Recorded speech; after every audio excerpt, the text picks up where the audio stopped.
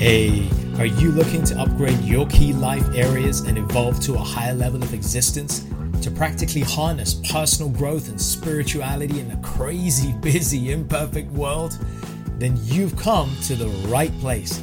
My name is Prash, and this is Urban Spirituality, the show which uniquely fuses ancient wisdom with contemporary self-growth and spiritual disciplines to deliver value-adding tools, traits, and insights to help you unleash your fullest potential. We always keep it real, featuring authentic, unfiltered dialogue with guests from diverse backgrounds to inspire, entertain, and enlighten all who listen. So get ready for your dose of urban spirituality. Be present and let's dive in. Who is going to blow the lid on something that far too many of us have faced at some stage in our life? Being burned out in our career, not knowing where we should turn and how to build the path to a fulfilling, satisfying, and inspiring career and leave that burnout behind. So, a little bit about our very special guest today. His name is Sean Cecil. He has been a director in a major finance firm, advised at the famous Boston Consulting Group. He studied bioengineering, as well as various other healing and mindset modalities. He is the author of Soulfire, a guide to finding your right place in career and life, and so much more. He's a voracious learner with a fervent belief in the ability of being able to better oneself through self-reflection and study through a systematic process to bring about the Renaissance man in or woman in you and me. And after an epiphany that he had some time ago, he wanted to take his love of continuous learning and knowledge and everything he had done in his career and in the many organizations he worked and synthesize it into a process that could help people achieve their full potential and leave burnout behind. And that was the birth of the Oculus Institute, where he helps individuals make and fulfill their full potential. Please welcome Sean Cecil. Thanks, Prash. Thank you for that extensive introduction. You're very kind, and I'm very happy to be here. Sean, it's a distinct pleasure because I came to know about you, of course, through a recommendation from a very trusted expert within the podcast industry.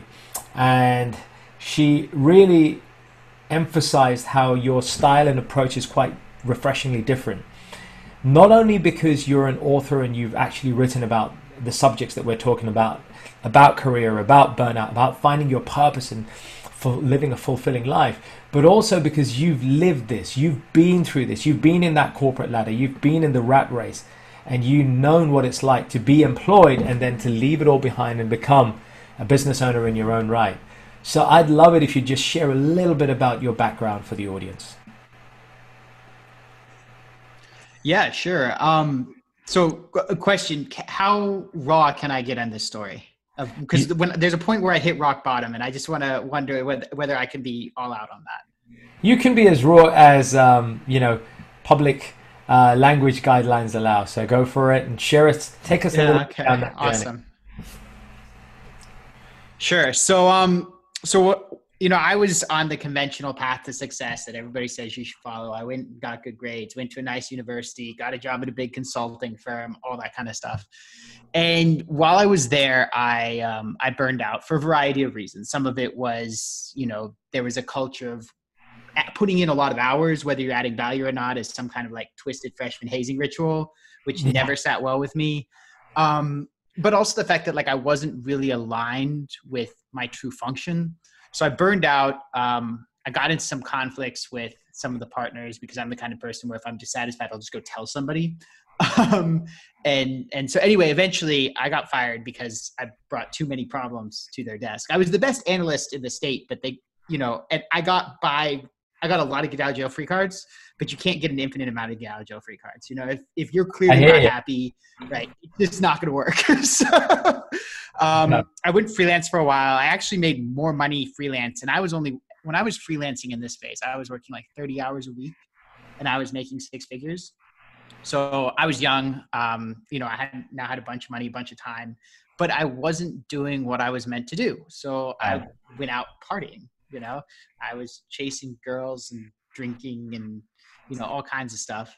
And like, that was the focus of my life because I didn't have anything better to do, you know? Right. And there was this like splinter in my mind that this just wasn't, this couldn't be it, you know? Like it Right. just couldn't be.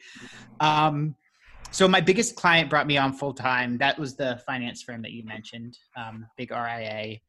And while I was there, I got into, initially it was very good, but again, there was still something missing. It was Right. better than the BCG, but, you know, I started to develop conflicts with my boss, which at the time I thought was just entirely due to the fact that he was bipolar, which he was, but the bigger problem was that I was restless. And so I would keep bringing stuff to him because I had this restlessness because there was Right. something there, you know? And so eventually, you know, as our relationship deteriorated and the splinter in my mind didn't go away, I started to get really depressed because I felt that I had this choice. I could either be financially successful and sell my soul to somebody else, or I could be broke and maybe happy. But like neither of those two was going to work for me. And at this point, I got so depressed that I became suicidal. And I found myself Wow. staring down the barrel of my gun. And that's the raw thing that I mentioned. But for whatever reason, I had a flicker of hope and I started searching. And eventually, after several months, I was in a room where somebody was talking about following your authentic values and all this kind of stuff. And then suddenly it was like this epiphany. I realized that my function in this world is to learn and to teach, to absorb, process, and transmit information. That's what I do, right? Birds fly, fish swim, Sean deals in information. That's just how I am. Love and it. then from there, I was like, okay, listen, how can I do this, you know, in a way that's like, you know, not a high school teacher or professor. And so I got into personal development. And that is how I got started on this journey. So I hear that trauma, that deep pain that you felt, and that deep discomfort in the roles that you did was a powerful catalyst in helping to shape how you now show up in the world. What do you regard now? What does the Sean of today regard as his mission? What drives you to wake up in that morning? You talked about teaching and assimilating and teaching. What is your prime driver? What is your wish for the people that you encounter? Well, so I mean, when it comes to the people that I encounter, I want everybody who interacts with me to be better off for their interaction with me, right? In terms of mission, honestly, I have a spiritual system or a spiritual technology, you might call it, that helps clear out a lot of the noise in your head and help you get in touch with your authentic values. I would, you know, this is a big, hairy, audacious goal, as they say in the entrepreneurship world here in Texas, but I would love to have 1 million people go through that system and change 1 million lives, right? That. I think that would be amazing. Psychohacking, right? Yes, that's psychohacking. That's correct. That's Love the name it. of the system. That's correct. So. That may show up again in this, because obviously a lot of our viewers will be familiar with NLP, various other techniques that are used to codify and decodify or deconstruct roadblocks, mental roadblocks that appear for us. So I want to, you mentioned NLP. I want to make a very important distinction here, right? There are fundamentally 4 types of internal work, right? Mental and spiritual work. You can put them into 4 buckets, right? One of them is NLP and everything related to that. And most of the coaching world relies very heavily on that. It was popularized by Tony Robbins. It has some advantages. It also has some disadvantages. The second group would be positive psychology, which most spirituality, law of attraction coaches are fundamentally based in this kind of positive psychology model. Then the third would be like psychotherapy and psychiatry, well, more psychotherapy and psychology.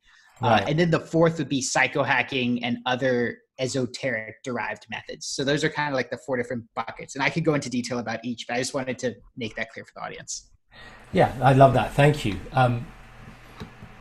So when we talk about these practices, what value can such practices hold when it comes to somebody who is in their 30s or 40s. They're feeling burned out. They're feeling that their career is not all it cracked up to be. Maybe they haven't felt physical burnout yet, but they're mentally getting burnt out. They're beginning to become dissatisfied or just disillusioned, especially in the climate that we have right now, where a lot of people are beginning to re-examine, is there any more to life than this? Is this all it's meant to be? Work here, and when the reality of existence and human connection is more pointed now probably than any time in recent history. What promises can diving into these areas like psychohacking, whether it's NLP, applied psychology, etc., hold for individuals to make a powerful transformation in their personal and professional life? Yeah, sure. So at the highest level, right, when we're talking about just living, right, if you're in a very conditioned state, if you're in a very stressed out state, if you're on autopilot all the time, then you're going to see a couple of things happen. One is you're going to see your time horizons contract. You're going to be operating day to day, right? You're not going to be thinking long-term. You're not going to be making the best long-term decisions. You're just going to be trying to get through the day. The second thing is you're going to see your social horizons contract. The more stressed you are, the more focused you are on yourself and maybe the people immediately around you. But if you have a sense of a bigger purpose, if you have a sense of wanting to have an impact, you can't do that if you can't empathize with all the people involved. And if your social horizons are constricted, you're not going to be able to do that. If you want to build a business, you got to be able to empathize with your customers. So if you're all stressed out, that's going to be really challenging, and then your marketing is going to struggle. So your time horizons constrict, your social horizons constrict. And as a result, people who are in this kind of day-to-day survival kind of mindset because they're in a state of stress, it's very easy to look at that and say, what's even going on here? Like the grandeur of life gets, sucked away, right? Because you can't focus on anything else. You're like a wolf always hunting for its next meal, right? And there's no richness to life when you're operating like that. When you're thinking about, hey, listen, what legacy am I going to leave 50 years from now? What impact can I have on the world? Right? That's the kind of thing that brings people fulfillment. So just being on kind of stressed out autopilot in and of itself is going to drain the life out of you. The second main benefit is if you go and you clear all that static in your mind, you can get in touch with your authentic values. So one of the things that happens with pretty much everybody is as we grow up, we get conditioned to operate by the values of the people around us. And those values aren't necessarily the same as our authentic values. And so if we're in a state where we think we have to be obedient, or we have to please other people, where we have to defer to authority, all this kind of stuff, it's going to create this conflict between the values that we think we ought to have and the values that we actually do have, right? And so if you actually want to, get in touch with your nature, whatever that may be, you have to be able to filter out everybody else's values and focus on your own values so that you can determine what's actually going to make you happy. And how do you, that's a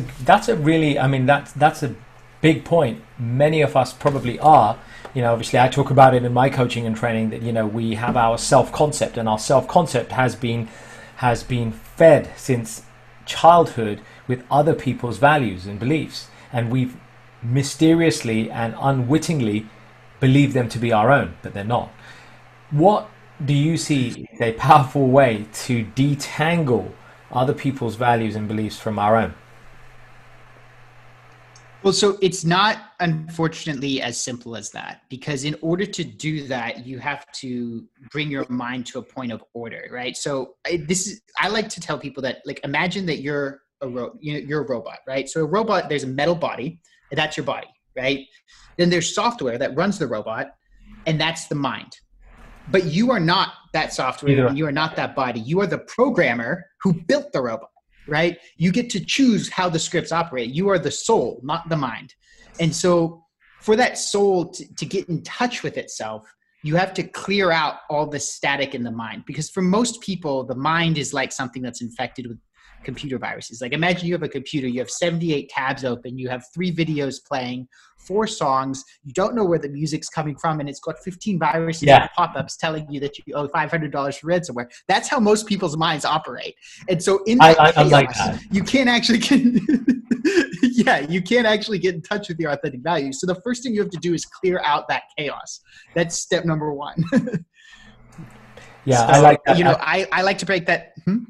I like that. I love the analogy, in health and fitness, when people go on a certain diet, before they go on the diet itself, they go into what's called a palate cleanse. At least that's how I teach it. I get my clients to do a palate cleanse. They've got to go and simplify their food for a week or 2 weeks to reacclimatize the tongue, because there's so many complicated tastes and appetites and likes and dislikes. You've got to clear that out. So you've got a palate cleanse. So it's really about neutralizing those tabs. And as you say in your analogy, to get to a point where you've got some degree of stillness. Absolutely. And I can dive into detail about like the different ways to go about that if you're interested, or we could just go to the next step in the process, whatever you feel is best for the timeline. Well, I think, it would be great just to, give us an insight into a way, a well-tested way that we might go about looking to bring that stillness, so that we can really get in touch with our authentic self, where we can revisit or embrace our own true values. Yeah, absolutely. So the way that I've used for myself and from, all of my clients, and I can say, and this is not something many people can say, but up to this point, for the clients who've actually done the work and gone through the system, I have a 100% success rate on getting them to something that they're enthusiastic about. I'm very proud of that. I do not allow that to fail. That assumes, of course, that people do their part, right? So the way that I go about it is you start off with a very important principle, and that is you want to observe the mind from the perspective of the soul without condemnation or justification. Because if you're justifying what you observe, then it's going to stay there. You're saying it's valuable. And if you're condemning it, you're going to build an aversion to the observation, and then you won't be able to keep doing it. So I break it into many phases. I mean, the first phase that we look at is first we do a very introductory thing of realize how mechanically you operate and how conditioned you are. Because most people, they think that they're making all these decisions. They're not. It's just prior conditioning loops. We start to observe stress and the effects it has on your body and mind. So that's kind of like introduction phase. Then we go into external conflict. We look at complaining. We look at entitlement. We look at blame. We look at revenge and revenge fantasies. And at this point, people start to realize they've got a lot going on there that they weren't aware of, and they have a lot of wounds and projections and all this other stuff. And that drains a massive amount of energy. But when you start to see it slowly, it starts to wither and die, right? Then the next phase we go into is internal conflict, right? So internal conflict is people pleasing, deferring to authority, self-judgment, false fronts, all these things where people are trying to be something they're not, or communicate something that they don't believe or whatever to make other people happy, right? And that's something that is probably more common than the external conflict, and as you start to see that and the effects that it has on you, again, slowly it starts to decrease, right? Just observing it, it will just naturally start to decline as long as you don't feed it energy. Then I go into dissolving stress, and you can break all stress into 4 categories: anger, guilt, fear, and grief. Now, I define that technically in a way that is, as we would say at BCG, mutually exclusive and collectively exhaustive. So anger is stress attached to blame directed at someone else. Guilt is stress attached to blame directed at yourself. Fear is stress not attached to blame about something potentially in the future.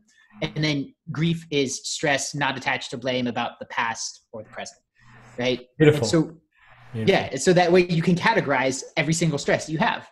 And then each one has a different method of dissolving it, because they operate at a psychological level. They operate very differently, right? So if you go in, then you can dissolve each of them. And that, again, that allows you to get to a place of calm. Now, the problem is that when you're at that place of calm, that keep popping back up, that you're playing whack-a-mole. Now, if you want to stop playing whack-a-mole, you have to go a level deeper into the mind, and you have to go into the things that are triggering these stresses.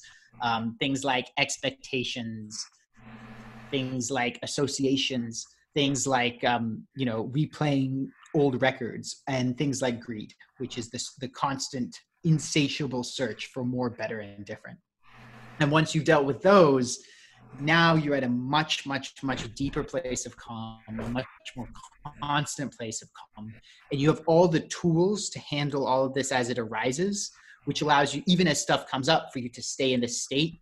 Now you can really get into your beliefs and values. Now you can start looking at, what in NLP belief reframing, which is now a lot more powerful because you don't have all these random emotional charges coming in from every direction. Right. And then you can do a real values discovery based on what you spend time on, what you spend money on, what you spend thought on, what you spend energy on, willingly and happily, as opposed to because you feel you have to.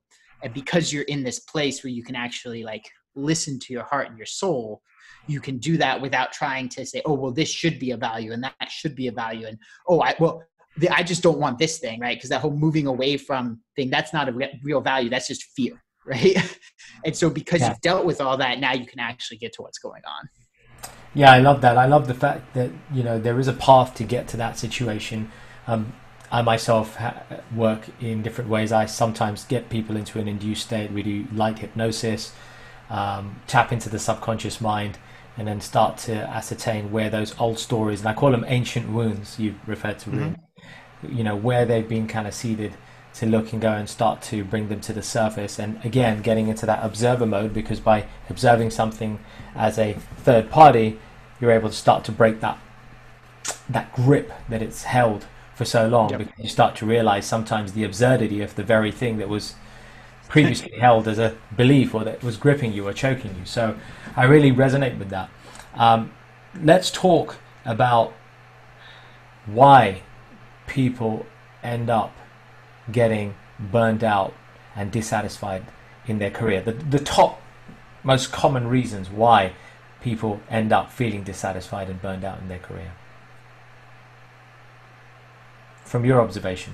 So it all starts, absolutely. So it all starts when in childhood, really, right? As a kid, by the first time you have any kind of awareness of what's going on, it's, do what my parents say, which as a child makes perfect sense because you're a little kid. Yeah, there are caretakers, right? There are caretakers. Like they know, okay. Right. Then you go off to school and it's, do whatever the teacher says. And for young kids, that makes sense. In middle school, it still kind of makes sense. By the time you're in high school, you should start thinking for yourself, but most people don't. Then people go off to university, and then it's do whatever the professor says, right? And then at this point, people have been so acclimatized to this notion of obedience, right? I mean, like the very education system was designed by a guy named Horace Mann. And he studied a whole bunch of education systems all over the world in the 1800s.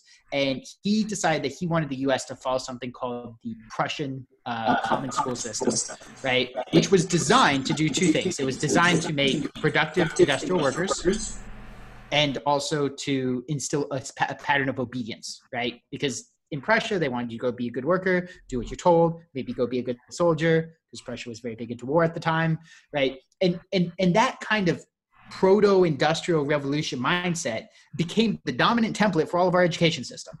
And then what happens is, because everybody's thinking that, hey, listen, if I'm not following some authority, then I'm off the path. Then when you graduate, go find a good job at a big corporation, and then you'll have a boss and he'll be the authority, right? And if you do anything at any point where you're like doing your own thing or thinking for yourself, that's dangerous. Don't go do that, right? And it's not consciously said that way, but it's this subconscious pattern that society has instilled. And most people who believe this, they don't even realize that they're perpetuating it, right? But think about it. When your parents say, hey, listen, you need to go get a good job. Go get a good job like being a doctor. Go get a good job like being a lawyer, right? What they're saying is, hey, listen, follow a well-trod, prescribed path that other people have walked that may fit for other people, but we don't care if it fits for you or not, but you need to go do it because otherwise you're going to be poor, broke, and starve. Which is not true, by the way, because the people who are most successful have actually not followed that path.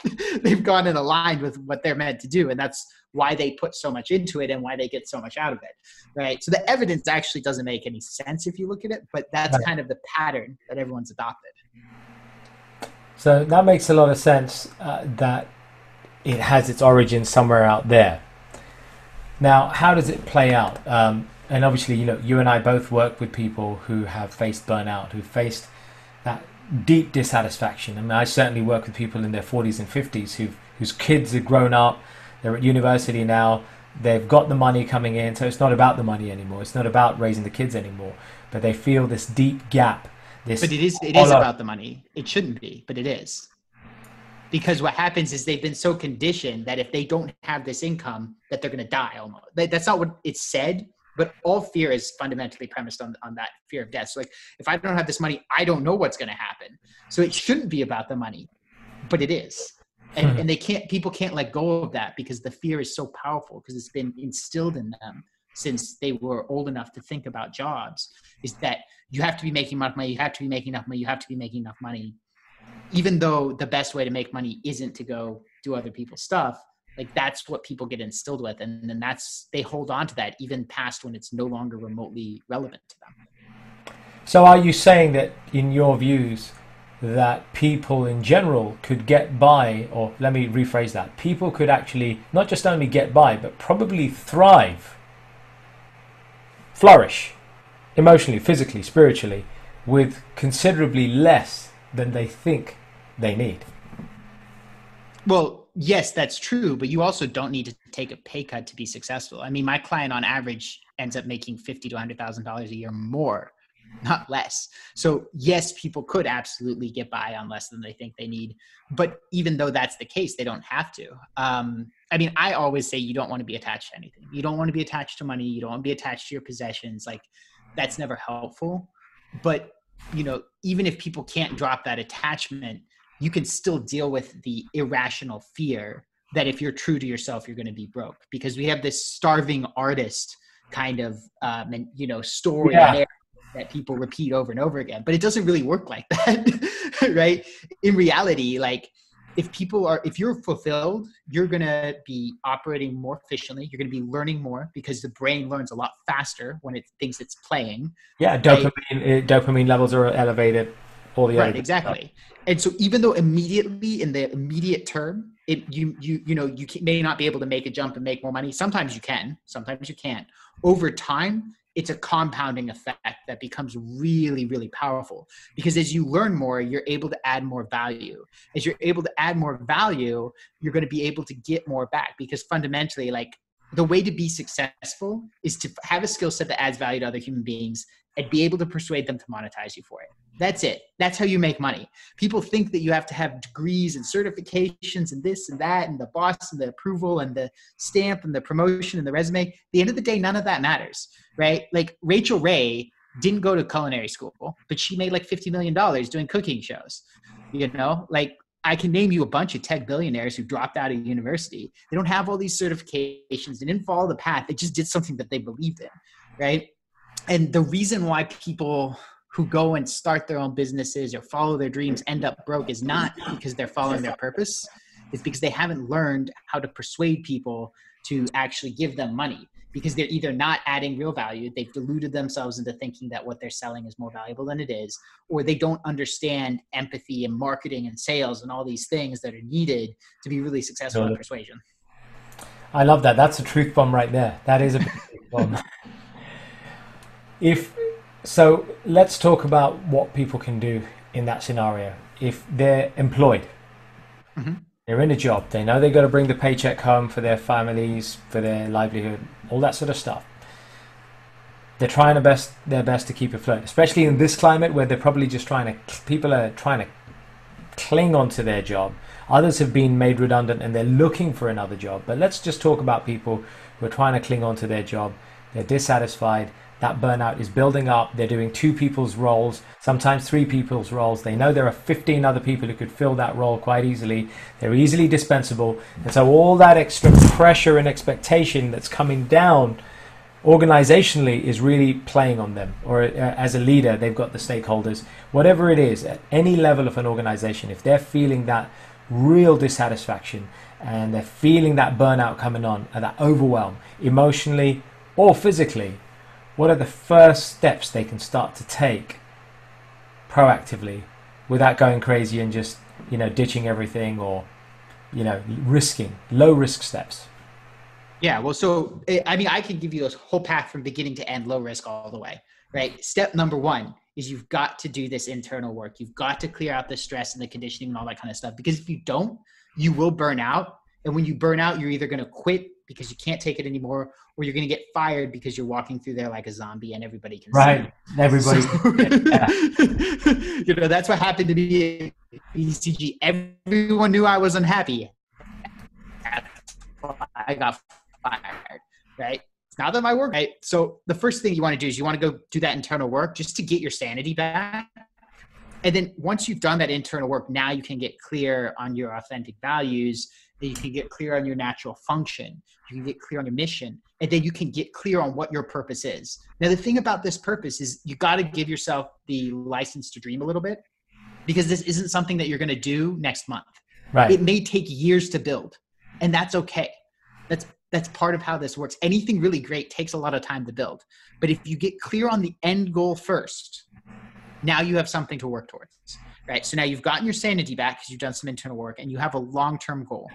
Right. The next step is you want to plan out bridges from where you are to that long-term goal, right? And this is something that I help people with, this kind of career planning of how do I go from A to B to C to D to E so that I never have a major drop in my income, right? At least not a sustained major drop. You may have something where, it drops for a couple of weeks or whatever while you get something else together. That's fine, right? But not something where you go for a year without earning money or whatever. And you can set that up. And the bigger your dream is and the farther away it is from what you're currently doing, the more steps you're going to need and the longer those steps will take. But you can always make a path. You can always make a path. I have never seen a situation where somebody could not make a path unless they put a dream that was unattainable. So for example, if they're 55 and they say they want to be an NBA superstar, that's not going to happen. But the vast majority of people undersell themselves. They don't oversell themselves. Most people will say, oh, I can't do that, when they actually can, right? The vast majority of the problem comes with people not giving themselves license to dream. That's when the inner critic and imposter syndrome, which are also exactly you need to pull out. That's part of the inner work. That's part of having a coach. That's part of having somebody guide you on this journey. A lot of people, and I think, let's just put this out there, folks. You're tuned in. You may or may not have a coach as you're watching this, but let me say something. There is not one person that I've interviewed in all the years of podcasting who hasn't had some sort of coach or mentor in their journey of success. Absolutely. 100%. I am so in favor of coaching because, so like for me, when I try to figure out a lot of stuff on my own, and I'm a clever guy and I did figure out a lot on my own. But when I had that epiphany, I was in a room where there was somebody talking, right? And he didn't personally come help me, but that wisdom right there was what helped me make that connection, right? And then when I started my own business, I invested in many coaches, right? First person I invested in was kind of an online info product. And I learned a lot and that was great. The second guy was basically a charlatan. I lost some money. Well, tough cookies. The third guy that I invested in gave me a modality that at the time was very effective and allowed me to get my business off the ground. And I made back many times what I invested with that guy. And I invested a lot with him over the years, right? And then I had another coach to help me with, with newer marketing stuff and content stuff.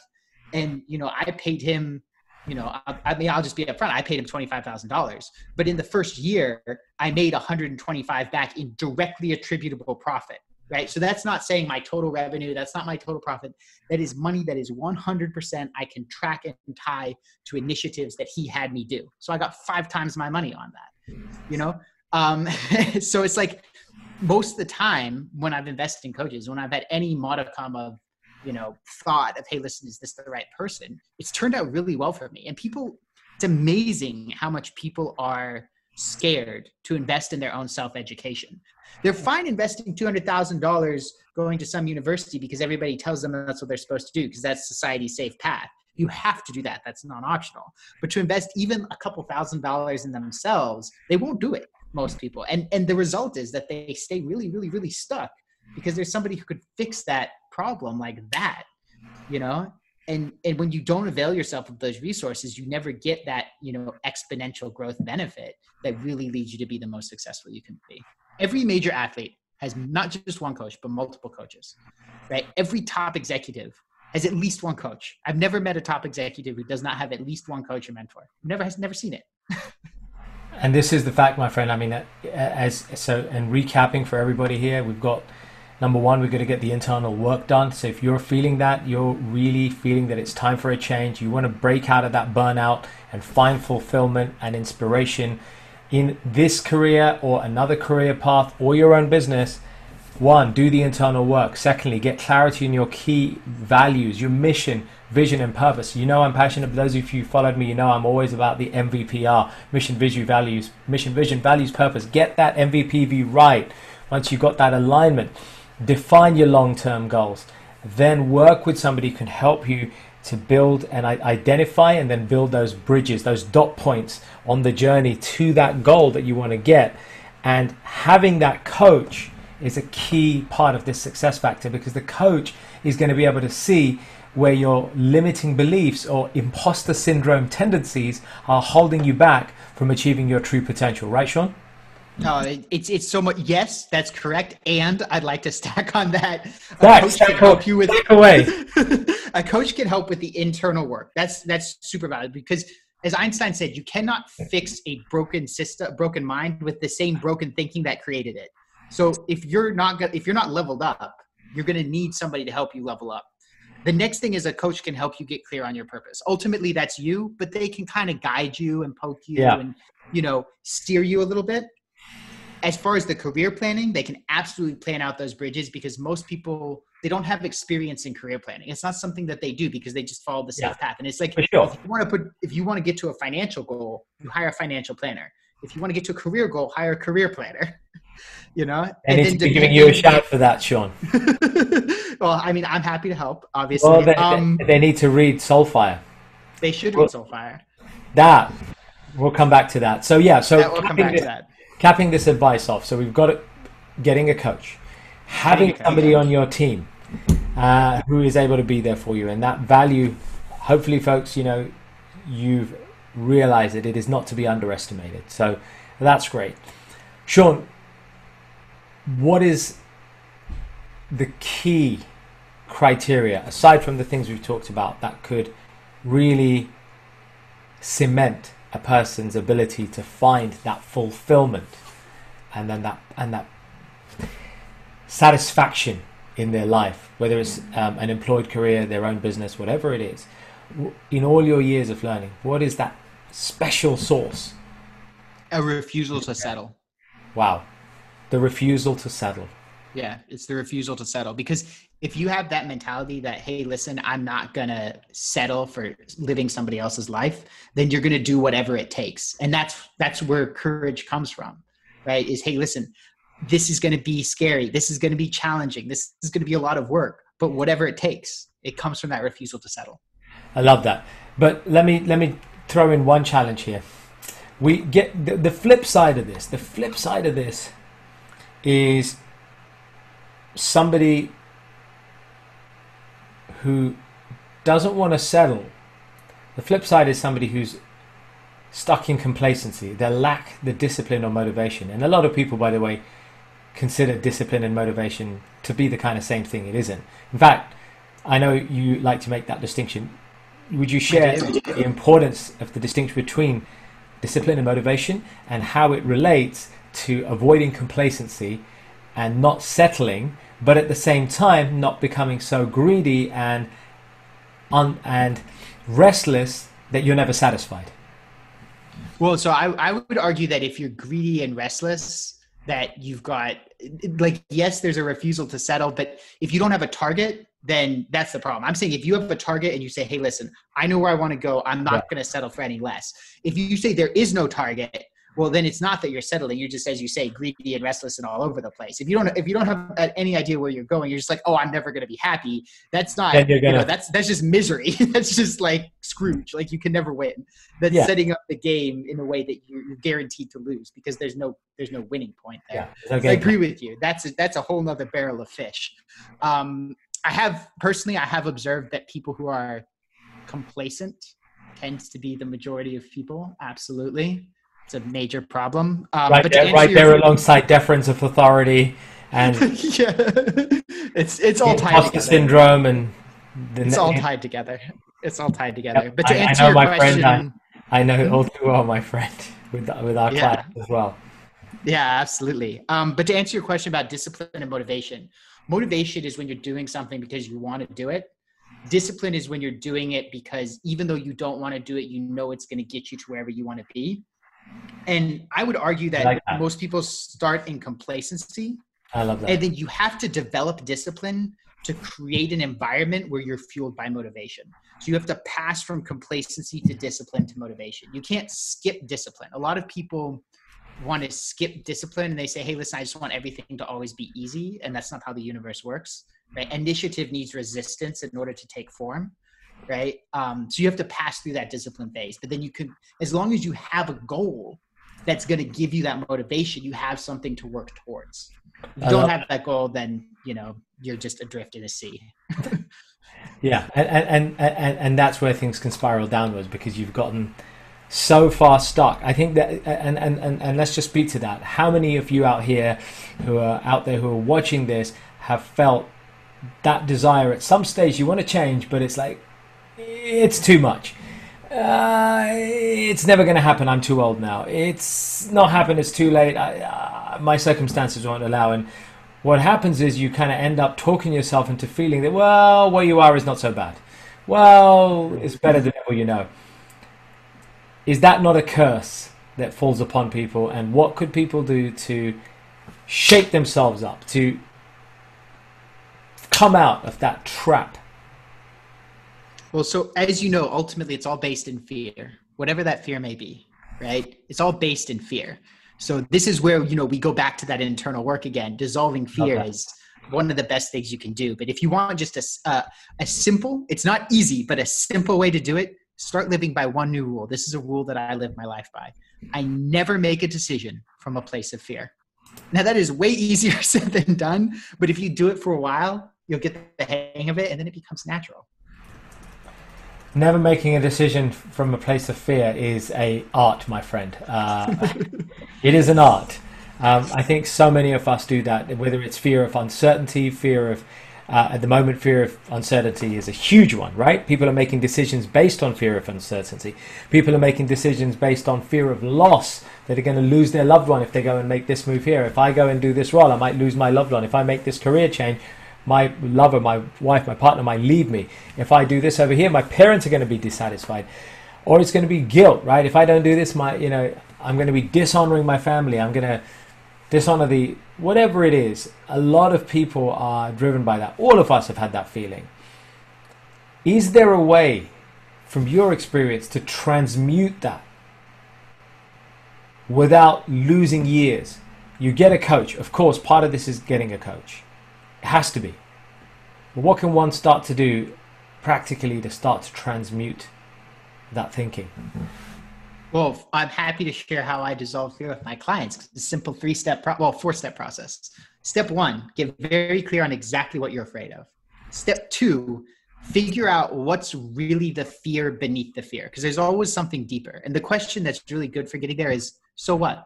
If this happens, so what? This thing that you're afraid is going to come to pass, say it happens, so what? Right? And you may have to do that a couple of times. You may have to dig down a couple of layers.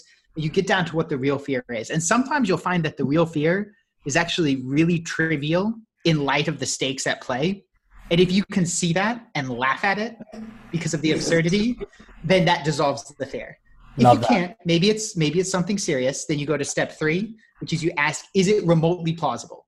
And if you realize that it's like not even close to plausible, then you can laugh at that. Again, laughing at absurdity. But if that doesn't work, if it is plausible, if it's a serious thing and it could happen, then you have to go into the last stage, which is I call contingency planning. Imagine that it's already happened. Not that you're going to try to prevent it somehow, but imagine that it's already happened. Right in front of you, yeah. Right in front of you. What do you do now to get to a life that you can accept? Now, as long as you don't go into the trap of, I would do this to stop it from happening in the first place, and you go into what you would do and get to a place that you can accept, you drain all that emotional venom out of the fear. And it may still be uncomfortable, but it doesn't paralyze you anymore. I love that, and it's a model that I've used. I don't know if you have a name for that model. I use the same model with my clients, and I call it defanging the snake. Oh, Defanging the snake. Interesting. Because you've got a snake, the venom's come. It's funny you say the venom, right? So I call it Yeah, defanging the snake. that's hilarious. I didn't know that. What a coincidence. Because why I call it defanging the snake is that, in steps, in levels, in step 3 and 4 of, the way you described it, if fear if that fear has come true, right? If that reality has manifested, if you've gone through this process and you've got to the contingency plan and you've also minimized or mitigated or reduced the size of the fear in your mind, and you think I chuck in some CBT, like, oh, go back and look at where you've overcome similar situations in your life, bring that back, and you've backed yourself up, so now you're more confident at handling what comes. If and when it does land, then it's going to be like the bite of that snake, but with the fangs taken out. It's still going to kind of, that's going to prick a little bit. It's going to hurt, but it ain't going to kill you. But it ain't going to kill you. You're going to get through. It's defanging the snake.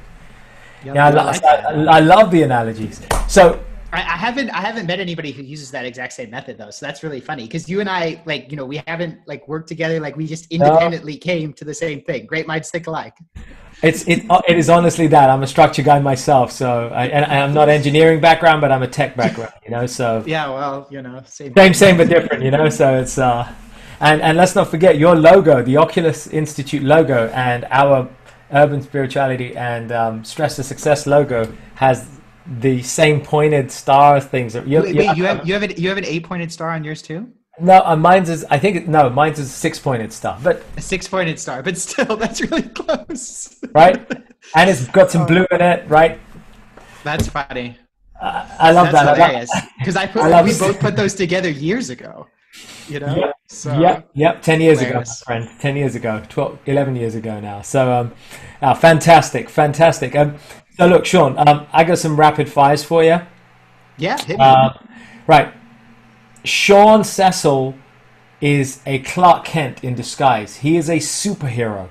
He transforms with his cape, takes his glasses off, wears his steel vest, and goes around doing great things. What would Sean Cecil do if he were a superhero? What superpower would he want, and what would he do with it? Well, as far as superpower, one thing I would love to do is fly, just because I think that some of the most beautiful sights in the world are seen from a great height. Now, that's a purely selfish thing right there. Now, granted, if you can fly, you can do a lot of good in the world. But honestly, I think I can do more good by teaching than I ever could by running around saving cats from trees. I think I can help people change their lives because the best change comes from within, not from without. Amen, brother. I could not have said that myself. The heart of my coaching is that you are the source of your own health, wealth, happiness, success, relationships, and ultimate destiny, because it's you. It's the inner work. It's got to be investment in yourself, which is why a coach is so important. By the way, I should just add that there's a great classical, neoclassical song called Fly by the Italian composer Ludovico Einaudi. I highly recommend, Sean, you check out Fly by Ludovico Einaudi. It is such a beautiful piece. It's going to be the closest thing, Sean, I promise you, to you actually going and taking a flight. So check it out. Nice. Thank you for that. No, you're very welcome. Okay. And secondly, what would the Sean today say to the 20-year-old Sean back in the day? You have no idea the path that's ahead of you. But if there's one thing to remember, it's to be completely honest with yourself, especially about what you don't know. Hey folks, thanks so much for listening. I really hope you enjoyed this episode, and as with all our episodes, found something to inform, inspire, and empower you in your personal and spiritual journeys in life. As always, feel free to leave a little love through your ratings and comments, subscribe, and share it with those you care about.